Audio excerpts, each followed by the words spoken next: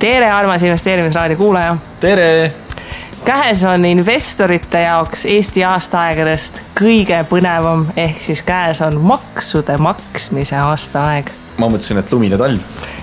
No ühesõnaga, kui välja vaadata, siis lund ja talve ei ole, aga Maksuamet tahab, et inimesed kirjutaksid ja joonistaksid veebruarikuus neile. Ehk siis tänases saates räägimegi sellest, et miks tuleb makse maksta, kas tuleb makse maksta, kuidas tuleb makse maksta ja üldse kurdame kõikide maailma mured üle. Minu esimene pakkumine oleks see olnud, et miks tuleb maksta on see, et Taavi Rõivas saaks eralennukiga Brüsselisse sõita. Kas ma olen nüüd liiga kriitiline?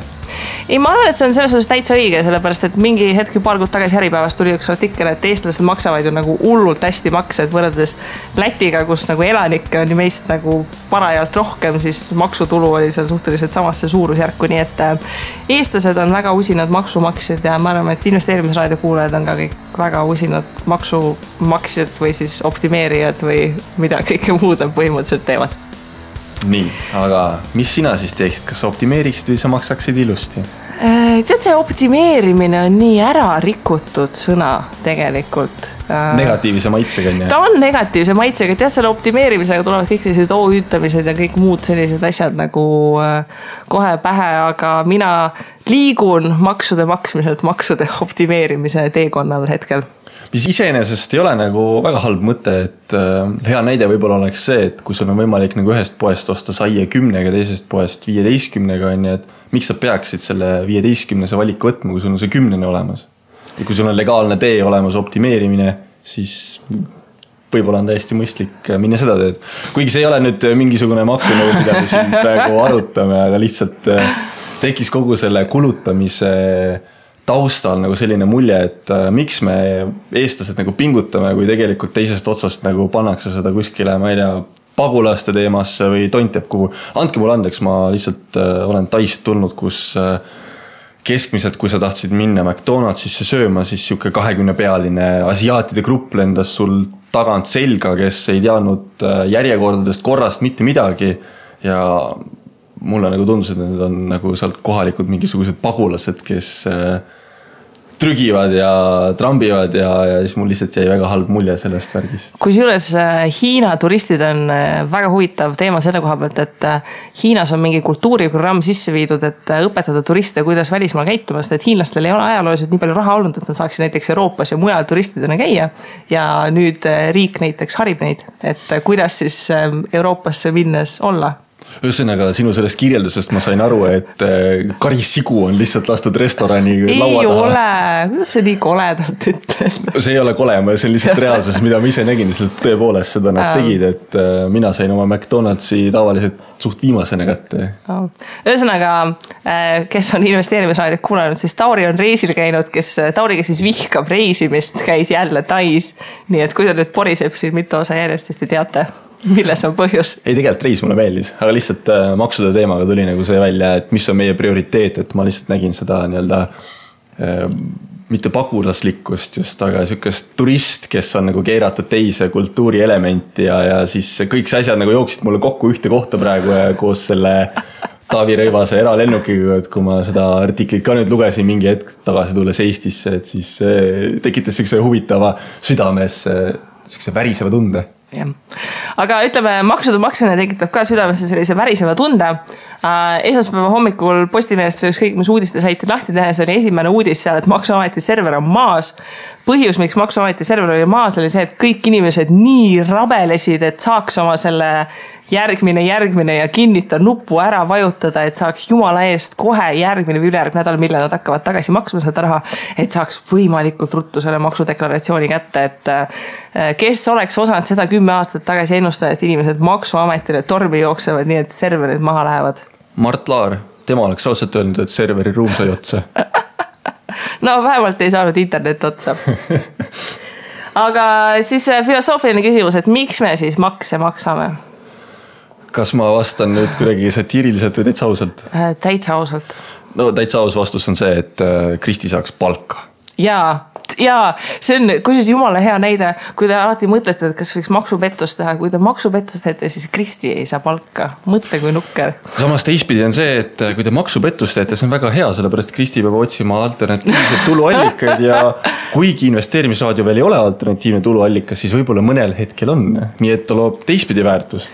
See oleks inimestest nõnda lahke. Aga ütleme, seda on meile huvitavalt nagu päris mitu korda kirjutatud, et kas investeerimisraadio või kas nagu blogides, et kas me võiksime ikka rõhutada seda, et nagu makse võiks maksta. Mis on, see on selline alati hästi huvitav filosoofiline küsimus, et kui palju siis makse peaks maksma ja kas makse peaks maksma ja kas maksud on õiglased. Ja eks me oleme siin ka seda maksuteemat nagu seda trummi tagunud, et olles väike investor, siis maksuteema ei ole nagu väga hea. Meid kindlasti ei soosi, kui me arvestame näiteks seda, et keskmine palk Eestis on umbes 1000 eurot bruto, natuke peale vist, eks ju. Et kas me oleme sellele mõelnud, et kui palju me tegelikult oma palgafondist maksame riigile maksudeks, et kuigi meie palk 1000 eurot bruto, siis ettevõtte maksab ju ligi 1600-1700 eurot või 1300 eurot vist. 1338 euri.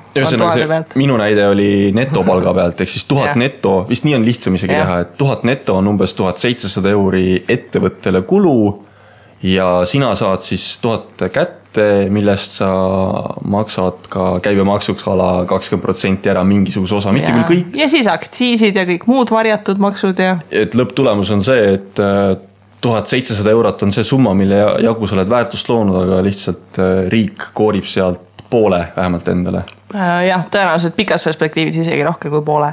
Et samas nagu see maksuhooaeg on alati huvitav, et inimesed lähevad väga erevile Facebookis, panevad status update, et deklareeritud, keegi oli mul mingi 4:30 hommikul, SSP hommikul nagu pannud, et deklareeritud, mõtlesin, et issand jumal, kas tõesti ei ole mitte midagi muud teha. Või et kas finantsseis on nagu nii hull, et on vaja nagu esimeste hulgas, kellele tuleb see deklaratsiooni raha tagasi. Ma vaatasin hinnavaatlusfoorumis, ma olen seal ka päris sage nagu kasutaja. Mulle lihtsalt meeldib see vaba teema foorumi osa seal ja seal on üks teema selline nagu tuludeklaratsioon. Ja kõige kõvem vend on siis siiamaani 630 eurot suutnud nagu reikida või siis kotti panna. Et seal käib mingi siuke sisemine võistlus, et kes rohkem suudab. Et eriti nukrad on need venad, kellel on mingi 1 sent või 2 senti. No jaa. Et see on selles suhtes nagu huvitav, et mina pole mitu aastat tuludeklaratsioonist midagi tagasi saanud. Sa oled? Kahjuks mitte. Jah, et selle kohta on päris huvitavaid selliseid finantsartikleid, et mida teha, kui sa saad oma selle tuludeklaratsiooni raha enam makstud tulumaksu tagastuse, mis see õige termin täpselt on. Et mis enamik inimesi sinu ennast tulumaksu tagastusega teevad? No see oleneb, ma arvan summast, et kui sa ikka 630 eurot saad, siis sa selle eest õlut ostma ei lähe, sest et see läks väga palju õlut. Aga kui sul on mingisugune väike summa, siis ilmselt ta läheb nii-öelda tavatarbimisse ära ja keegi selle peale väga ei mõtle, et investeerida seda. Jah, et kahjuks ta vist kipub nii olema, et see raha, mis järgmine nädal nüüd inimestele pangakontole tuleb, siis haihtub sealt umbes sama kiiresti. Aga räägi meile natukene, Kristi, kas sa tead neist tähtpäevadest ka, et millal, mis asi peab tehtud olema, et ma üldse raha tagasi saaksin sealt? Jaa, maksuametil on oma konkreetne plaan, millal nemad tööd teevad. Ehk siis sinu tuludeklaratsiooni tähtaeg on siis 31 märts, nii et tegelikult on aega veel ja veel, mina ootan ka vaba päeva, millal oma numbreid hakkan kokku lugema. Ja kui sa oled siis 31 märtsiks deklaratsiooni teinud, siis tegelikult need, kes on usinad, neil juba hakatakse tegelikult varem raha tagasi maksma. Aga kui meiesugused investorid, kes on siin midagi teinud, siis enam makstud juurde maksmise see tähtaeg on siis üldiselt 1. juuli ja kui sa oled välisriigis tulu saanud, siis on isegi see lausa 3. oktoober see aasta. Nii et tegelikult on väga mitu kuud aega enne, kui üldse see lisamaksukohustus tuleb. Ja, aga seda tasu siis ära unustada, et 31 märts on see, kui deklaratsioon peab olema esitatud ja investorid siis kas 1. juuli või siis 3. oktoober olge valmis siis oma rahakotti kergitama EMTA suunas. Jah, tasub kalendrisse kirja panna, aga näiteks eelmine aasta minu maksukohustus, kui minu kõik maha ja juurde arvamised kokku võtta, jäi alla 10 euro ja kui see on alla 10 euro, siis riik ei küsi sult lisamaksu. Miks sina pääsesid? Ümardamise viga. Mul oli mitu aastat, kui mul oli nagu sealt tagasi saada mingi 20 krooni, kus nad olid ka mingi, et ei, seda me ei kanna. Nii et karma, ütleme. Aga enamik tavainimesi, mis neid siis puudutab, on see, et kuidas siis raha tagasi saab tuludeklaratsioonist ja see on aastate jooksul päris korralikult kokku tõmmanud, et kui palju raha üldse tagasi saab. Et mitu asja sa meil nimetada oskad, kust sina raha tagasi saad?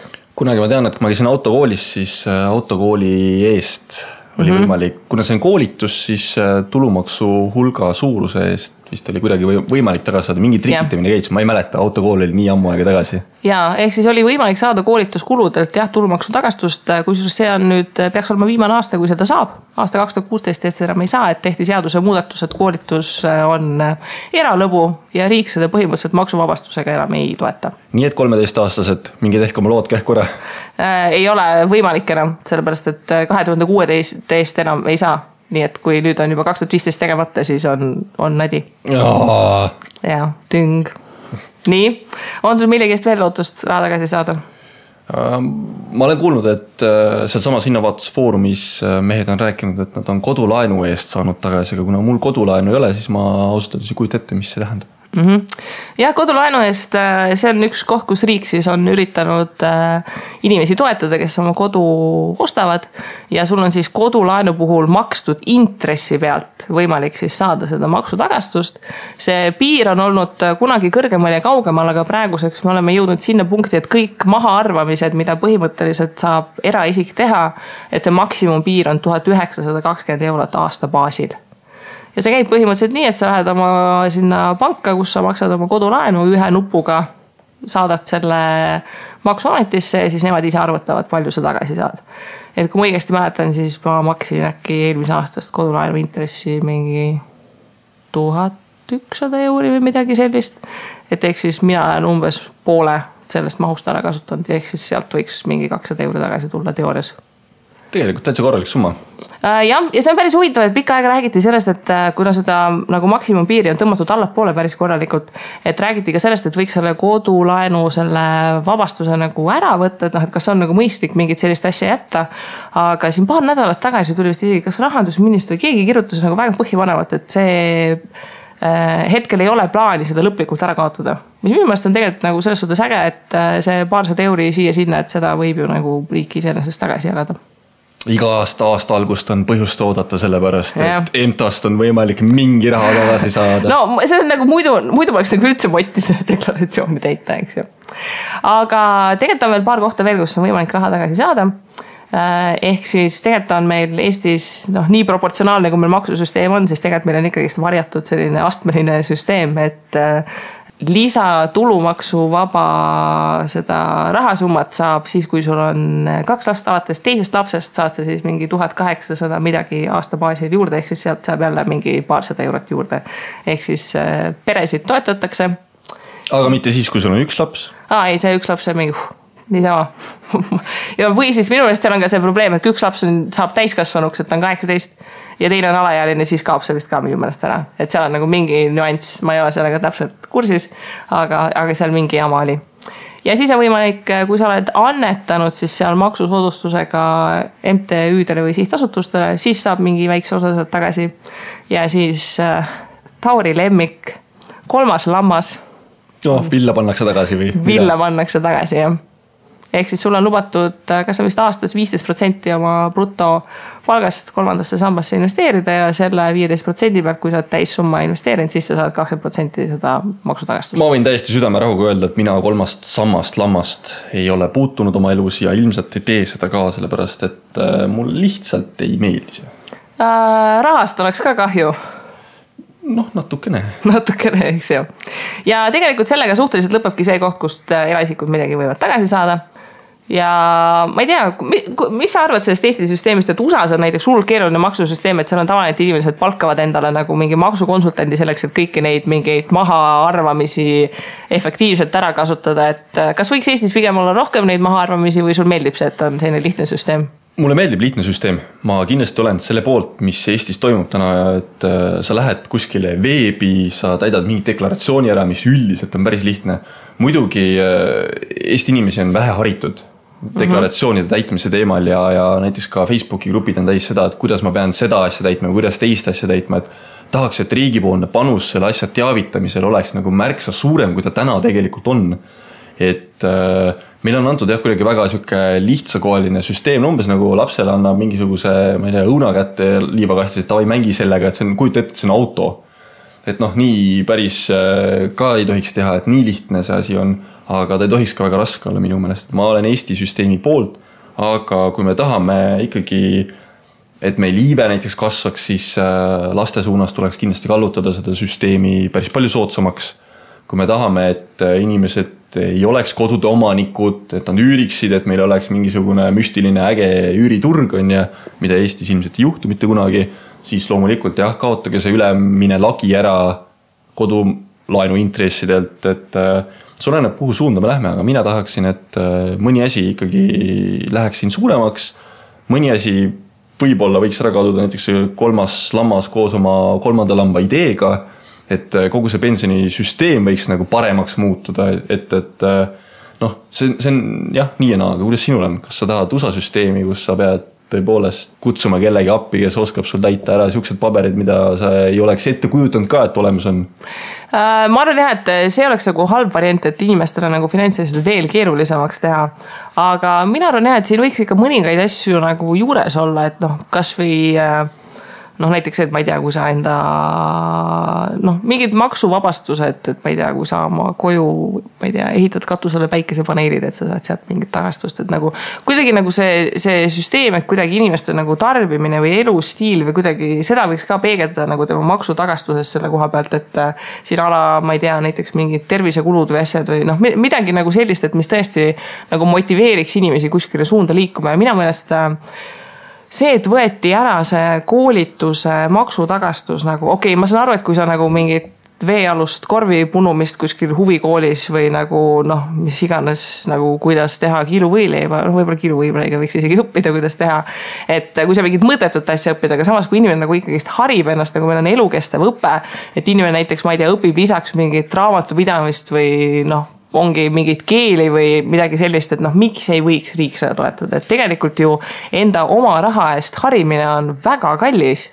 No aga samas, kui sa vaatad seda, et kellegile meeldib vitsadest korve punuda, ja me vaatame küll, et see ei ole mingisuguse suure lisaväärtusega, sest kui sa autojuhi load endale teed, et sa suudad punktist A punkti B sõita, aga teine võib-olla on nii andekas selle vitsadest korvi punumisel ja need vitsadest korvid võivad olla järgmine Eesti ekspordi artikkel on ja et tegelikult igasugune harimine, mis käib mingi teatud koolituse liigi alla, mis on nagu kuidagi moodi verifitseeritav, ehk siis sa saad mingisugusest tunnistuse või riik tunnistab seda mingit pidi, siis tegelikult minu meelest selle hulk võiks pigem laieneda kui kokku tõmmata, sest me peaksime ikkagi kella, mis ta on, et 6:30 vaprate ilusate asemel tegelikult midagi tarka tegema ja kui inimene ikkagi leiab enda nagu huvi selles, et ta suudab seda vitsadest korvi punuda ja seda müüa ja turundada, siis tegelikult see on märksa parem kui see, et me õpetame välja mingisuguseid tegelasi, kes zombi pilguga käivad nutitelefonis ringi ja oskavad töö juures täpselt 3 kangi tõmmata. Et selles suhtes jah, ma ei ole nagu päris kindel, et miks selline otsus on tehtud, et kui me ikkagist sihime sinna suunda, et me võiks olla intelligentne rahvas, siis nagu noh, ma ei usu, et see riigile mingi selline üli nagu suur rahakulu nagu summa summarum oli, aga ma arvan, et nendele inimestele, kes seda kasutasid, oli see tegelikult nagu ikkagist päris nagu väärtuslik selline maksu tagasiarvestus. No selle kindlasti. Aga noh, eks ta riigi perspektiivis oli jälle selline, et 10 eurot sinule, 10 eurot minule on ja riigi jaoks võib ta olla 13 miljonit näiteks. Meie riigieelarve on 8,5 miljardit. No ja, aga kui me vaatame niimoodi grupi kaupa, igalt poolt võtame ära selle mingisuguse euro on ja siis see tegelikult mastaabi poole pealt riigile ikkagi võib küllaltki suure mõju nagu avaldada. Et pigem mida tahaks näha on see, et riik läheks täiesti õhukese riigi suunas, kus me ei tegele mingisuguste surreaalsete asjadega, me aitame luua nagu positiivset ettevõtluskeskkonda, kus ettevõtted tahavad tulla, kus nad tahavad toimetada ja riik on nagu pildilt kadunud, et sa riiki nii-öelda tavaolekus ei näe. Sa näed seda siis, kui asi on nagu halb, et sul on kuskile poole pöörduda ja sul on kuskile poole võimalik nagu pöördudes abiga saada. Et see on nagu õhuke riik, mitte see, et me muretseme selle üle, et vabandust, see pagulaste teema ajab mind juba nii üle võlli, et ma üritasin olla liberaalne ja mõelda selle pagulaste teema üle nagu väga süvitsi, et äkki me peaksime olema inimesed, kes on tolereerivad ja sallivad, on ja, aga samas taaskord nagu reisil käies ja kohates nagu erinevaid inimesi seal, siis inimesed oskavad öelda ei, sellepärast neil on mingisugune nägemus. Ja kui nad töötavad selle nägemuse nimel, siis see asi ei pruugi olla nii, nagu meie seda näeme. Ehk siis teatud mõttes see nõustumine võib olla nagu nõrkus. Et kui me siin tegutseme mingisuguste selliste asjade nimel, et meil on vaja 300 või 468 pagulast siis tuua, samal ajal PKC koondab, sellepärast, et PKC ütleb, et no tingimused on tegelikult karmid ja mujal on tõenäoliselt parem, siis äkki me peaksime mõtlema seda, et kuidas me saame oma ettevõtluskeskkonda paremaks luua, mitte et sõidame eralennukitega kuskile Brüsselisse, et siis ükshaaval tuua. Mis öelda tahtsid? sa oled nagu, on vist tunda, et sa ei ole 40 tundi maganud siin vahepeal. Ei, mitte seda. Praeguseks ma olen juba korralikult maganud, aga lihtsalt see 2 nädalat puhkust oli nagu suurepärane aeg, kus sa said tegelikult mõelda erinevate teemade üle ja just selle maksustamise teema nagu väga hästi sobib kokku see, mida mina nagu mõtlesin, et see riigi osakaal, et kui palju on mõistlik ja kui palju mitte. Ja no, siin ongi see koht, millest me alustasime, eks, et kas maksta selle koha pealt, et kas inimesed tunnetavad, et nad maksavad mingil nagu mõistuslikul nagu põhjusel makse, kas nad saavad selle eest midagi vastu ja kas nad tunnevad, et nende maksuraha kasutatakse mõistlikult. Nagu ma arvaks, et Eestis enamik inimesi ei tunne seda veendumust, et nende maksuraha kasutatakse nagu väga hästi ja et nad reaalselt saavad mingit sellist kasu, mida nad tunnetavad sellest. Eks teine asi on loomulikult ka see, et miks inimene ei tunne, sest inimene ei näe seda. Et kui me rääkisime ennem siin USA süsteemist, siis USA on ju see, et sul on mingi ulmeline palk ette nähtud, on ju, et ala $60,000 aastas teenid, aga minu meelest nendel ongi see juba suhteliselt maksudega koos, ehk siis miks sul on maksuspetsialisti vaja, ongi see, et maksuspetsialist aitab ka deklareerida sinu nii-öelda kohustused riigi ees. Et Eestis on see asi nii mugavaks tehtud, et riik tuleb kohe, võtab ettevõtja käest selle raha ära, et sina ei peaks seda enam tegema, noh, miks see maksu laikumine nii hea ongi see, et ettevõtte läheb nagu, riik läheb otse ettevõtte juurde, et ta saab otseselt selle kätte, et ta ei pea nagu inimest taga ajama hiljem. Aga suures plaanis on see, et mille me ära unustame, et näiteks jällegi taaskord Kristi on hea näide, et kooliõpetaja, et esimesed 20-25 aastat oma elust tihti peale me võime olla nagu netosaajad inimesed. Ehk siis me käime koolis, koolitamine on tasuta meie jaoks, tihti peale me saame ka koolilõunad, kooliõpikud on ja, aga me hakkame lihtsalt hiljem seda tagasi maksma.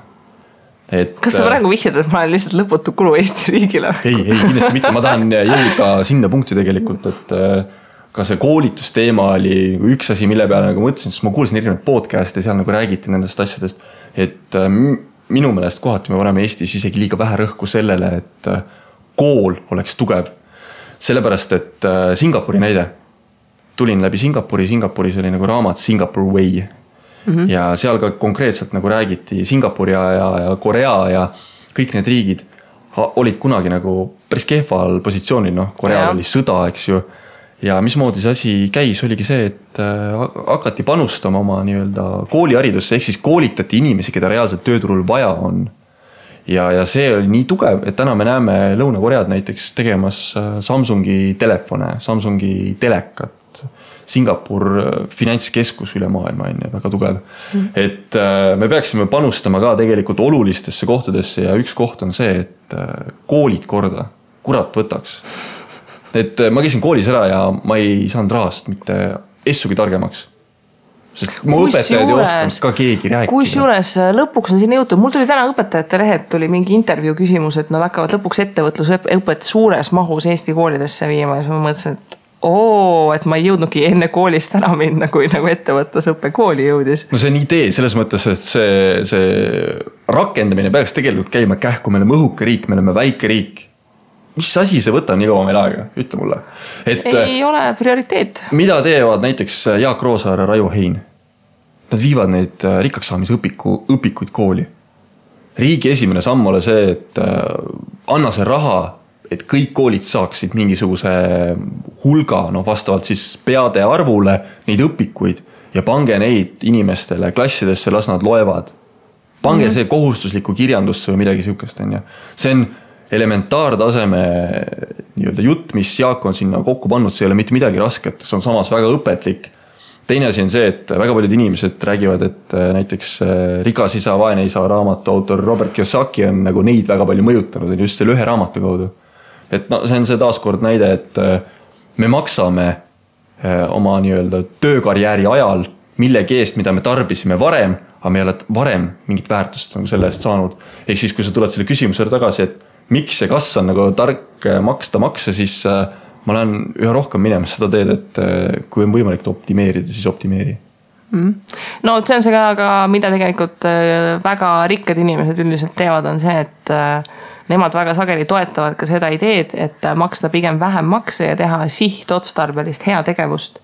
Just sellepärast, et sa suudad nagu näha seda konkreetset mõju.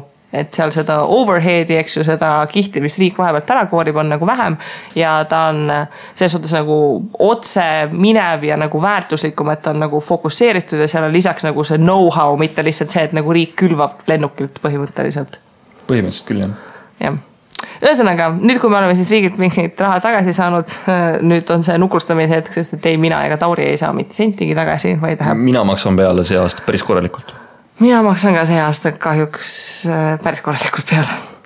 Ehk siis räägime siis kiirelt läbi, kuidas siis selle investeeringute maksustamisega on, mis rõõm teid ees ootab ja siis võime poole sõnaga mainida pärast igast investeeringuliiki, et aga kui te teeksite seda ettevõtte alt, siis oleks hoopis teine lugu. Ehk siis eestlaste lemmik, korter. Kvartiira. No. Ehk siis eraisikuna üürile andja olemine on päris nukker. Maksustatakse täie rauaga 2% teenitud üüritulust. Midagi maha arvestada ei saanud, kuni 2016 algusest siis jõustus nüüd maksumuudatus, mis siis nüüd hakkab, põhimõtteliselt, mis siis selle aasta baasil kehtib, kus on võimalik mingid osad kulud teoreetiliselt maha arvestada. Ehk siis ainult 16% on siis sinu efektiivne maksumäär, kui sul on kinnisvara investeeringut. Mis see tähendab osa kulu maha arvutada, et kuidas, mis kulud, kellele ma teada on? Kusjuures mul vist on isegi tunne, et see käib tuimalt, et lihtsalt võetakse maha. Ma ei ole kindel. See nagu reaalselt sa ei saa maksudeklaratsioonis seda mingite tšekkidega kellelegi tõestama hakata. Ma pean ütlema, ma ei ole ka sellesse süvenenud, sest et ma kunagi ei ole olnud sellist mõtet, et eraisikuna kinnisvaraga tegeleda. Okay. Aga ühesõnaga tuleb arvestada 16%-ga, et pikas perspektiivis see probleem, et kui sa teed remonti ja kõik muid asju, sa ei saa see tilluke osa, mis see 4% maksumäära saad sa maha arvestada, aga see nagu üldiselt ei päästa väga. Piltlikult öeldes, kui sa suudad 200 eurot teenida üüritulu, siis täna on 20% sellest 40 eurot ja 16% on siis 32 eurot. Ehk siis sa võidad lausa 8 eurot. Jaa, hurraa! Jah. Ehk siis, kui seda kõike teha ettevõttelt, siis saab kõike kuludesse, tuludesse ja ükskõik mis pidi arvestada. Muidugi eraisikun on see, et kui sul on ala mingi üks päranduseks saadud üürikorter, millega sa mitte kunagi ei plaani midagi muud teha, eks ju, siis ei ole tõenäoliselt mõistlik seda ettevõtet nagu vormistada, kui sa ei viitsi sellega jageleda.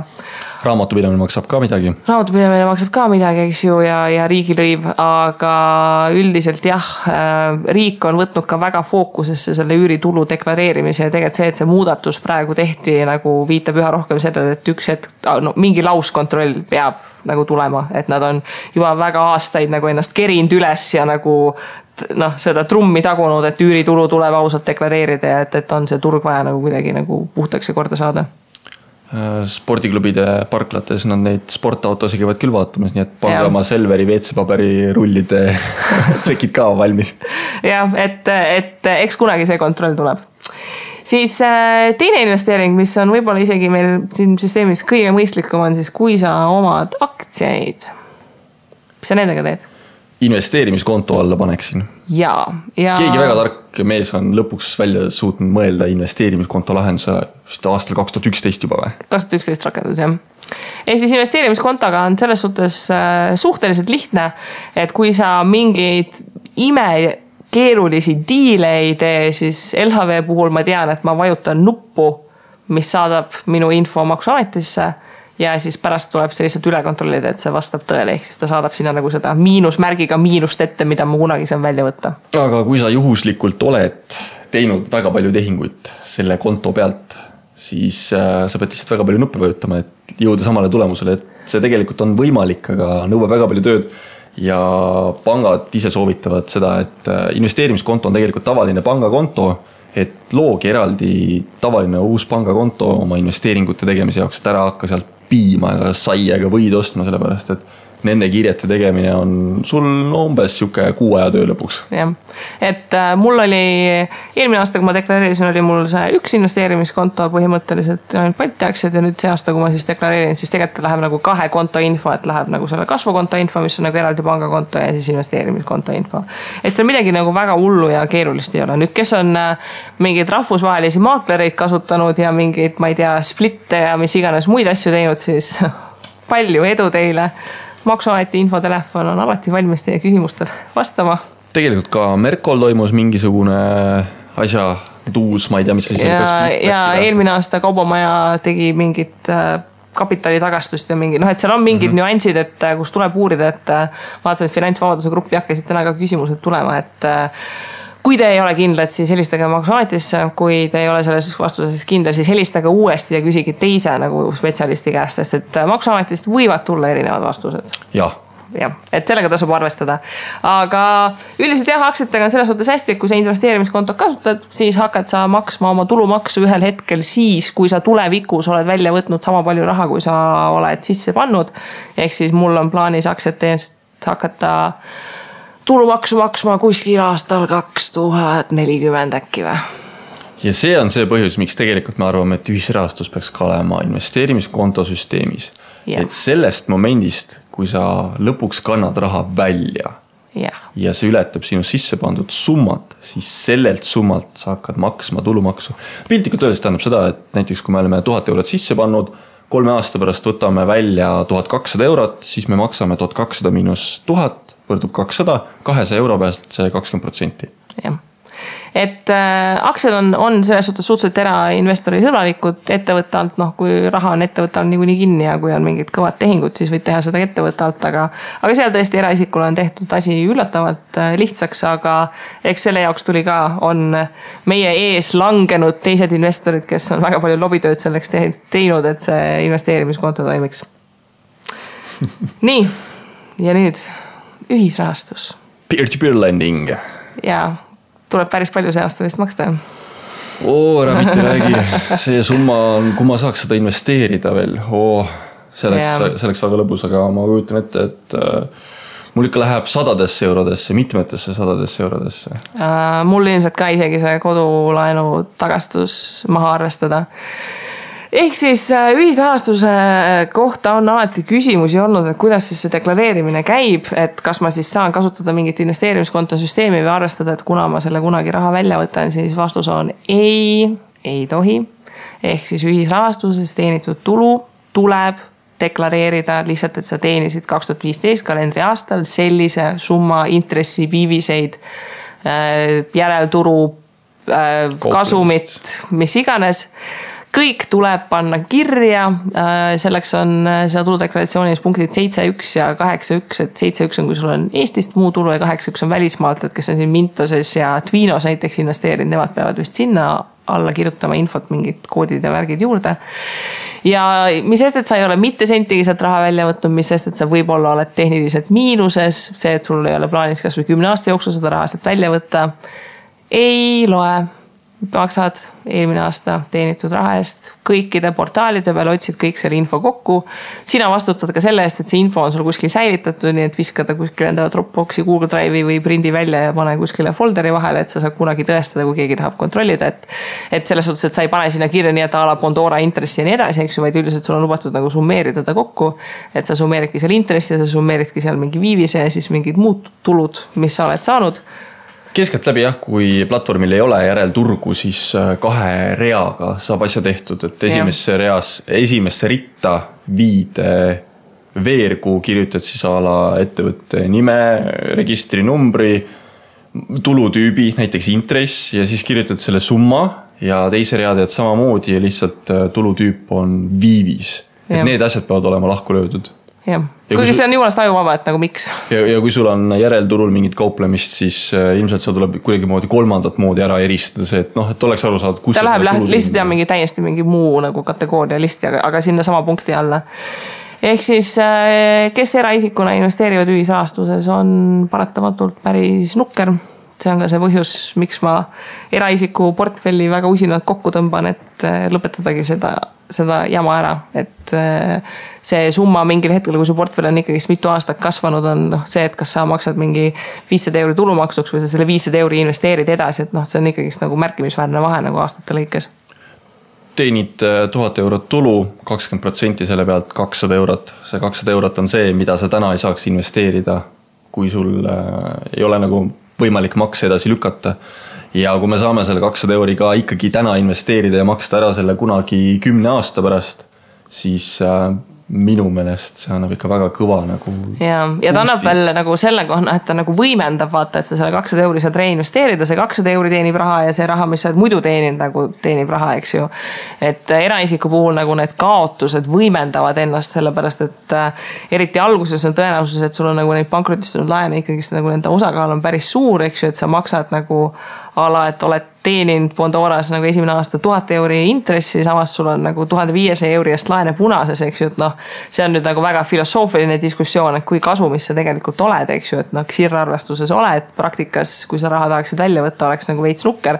Teistpidi on loomulikult see, et ühisrahastuse investeeringud ei ole sellised, kus sa homme tahaksid raha välja võtta. Seda küll, aga see on see küsimus, et kuna sa pead aasta baasil nagu tegelikult maksma seda maksu, eks ju, et siis on see küsimus, et mina nagu ilmselt ka teised on teinud seda, et nagu sa ei ole, et me ei ole portaalist raha välja kandnud selleks, et maksta tulumaksu, eks ju, me oleme tegelikult nagu väljast selle raha iseenesest maksnud. Aga tegelikult nagu, kui sa pead mõtlema nagu selle tootlusarvutuses, siis see oleks just kui see, et sa sellest portaalist kannad selle summa raha välja. Et see on nagu jääb nagu reinvesteerimata. Et siis see kaotus kahjuks jah, nagu võimendab ennast, et selle koha pealt ühisraastusega on natuke nädi.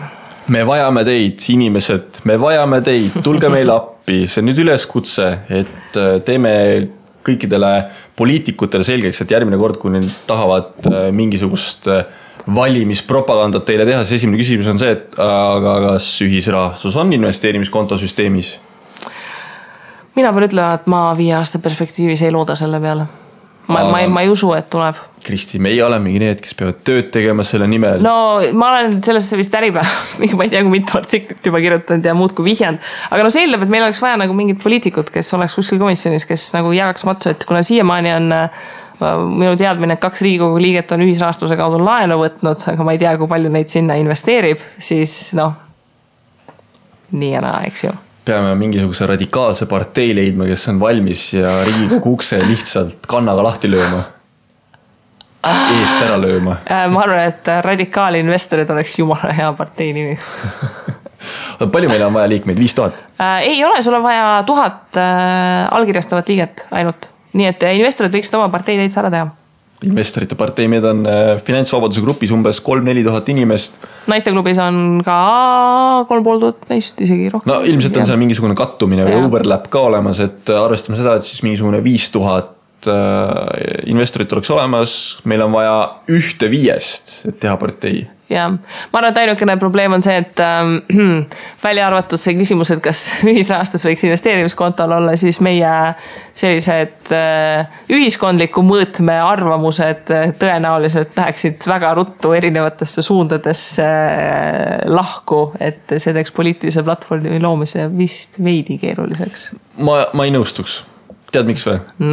Vabaerakond sai sisse sellega, et nemad lubasid, et nad vaatavad üle erakondade rahastamise skeemi.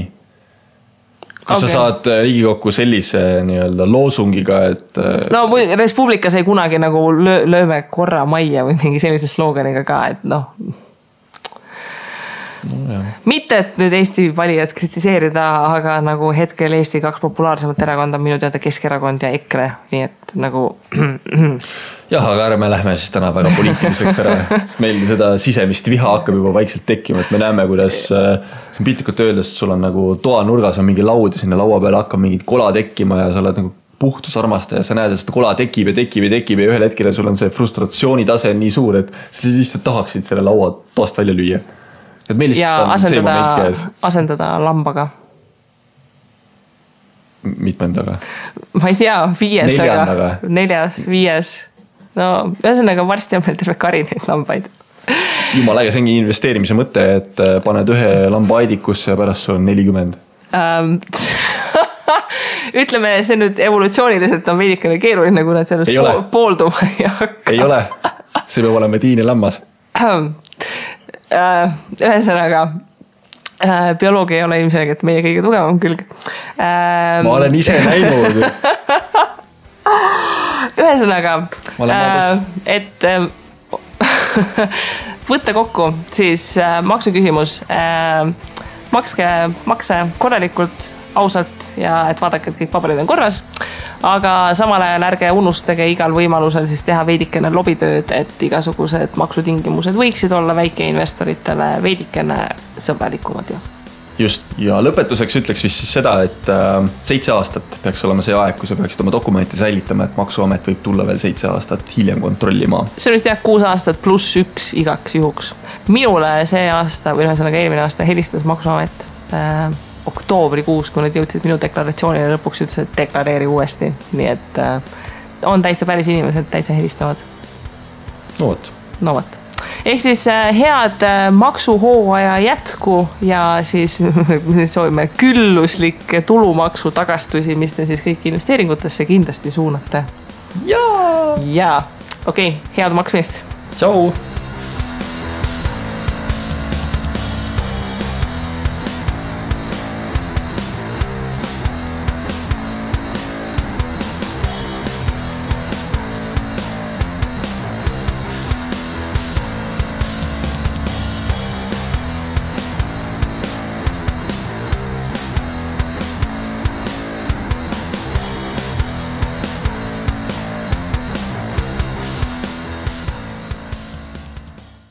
Investeerimisraadios kuuldud tuleb käsitleda kui meelelahutusväärtusega informatsiooni. Me ei jaga investeerimisega maksunõu ning kuigi püüame edasi anda võimalikult täpset teavet, siis igasugune investeerimisrisk jääb investori enda kanda. Ükski investeerimisraadios nimetatud tehing ei kätke endast soovitust antud vara osta või müüa.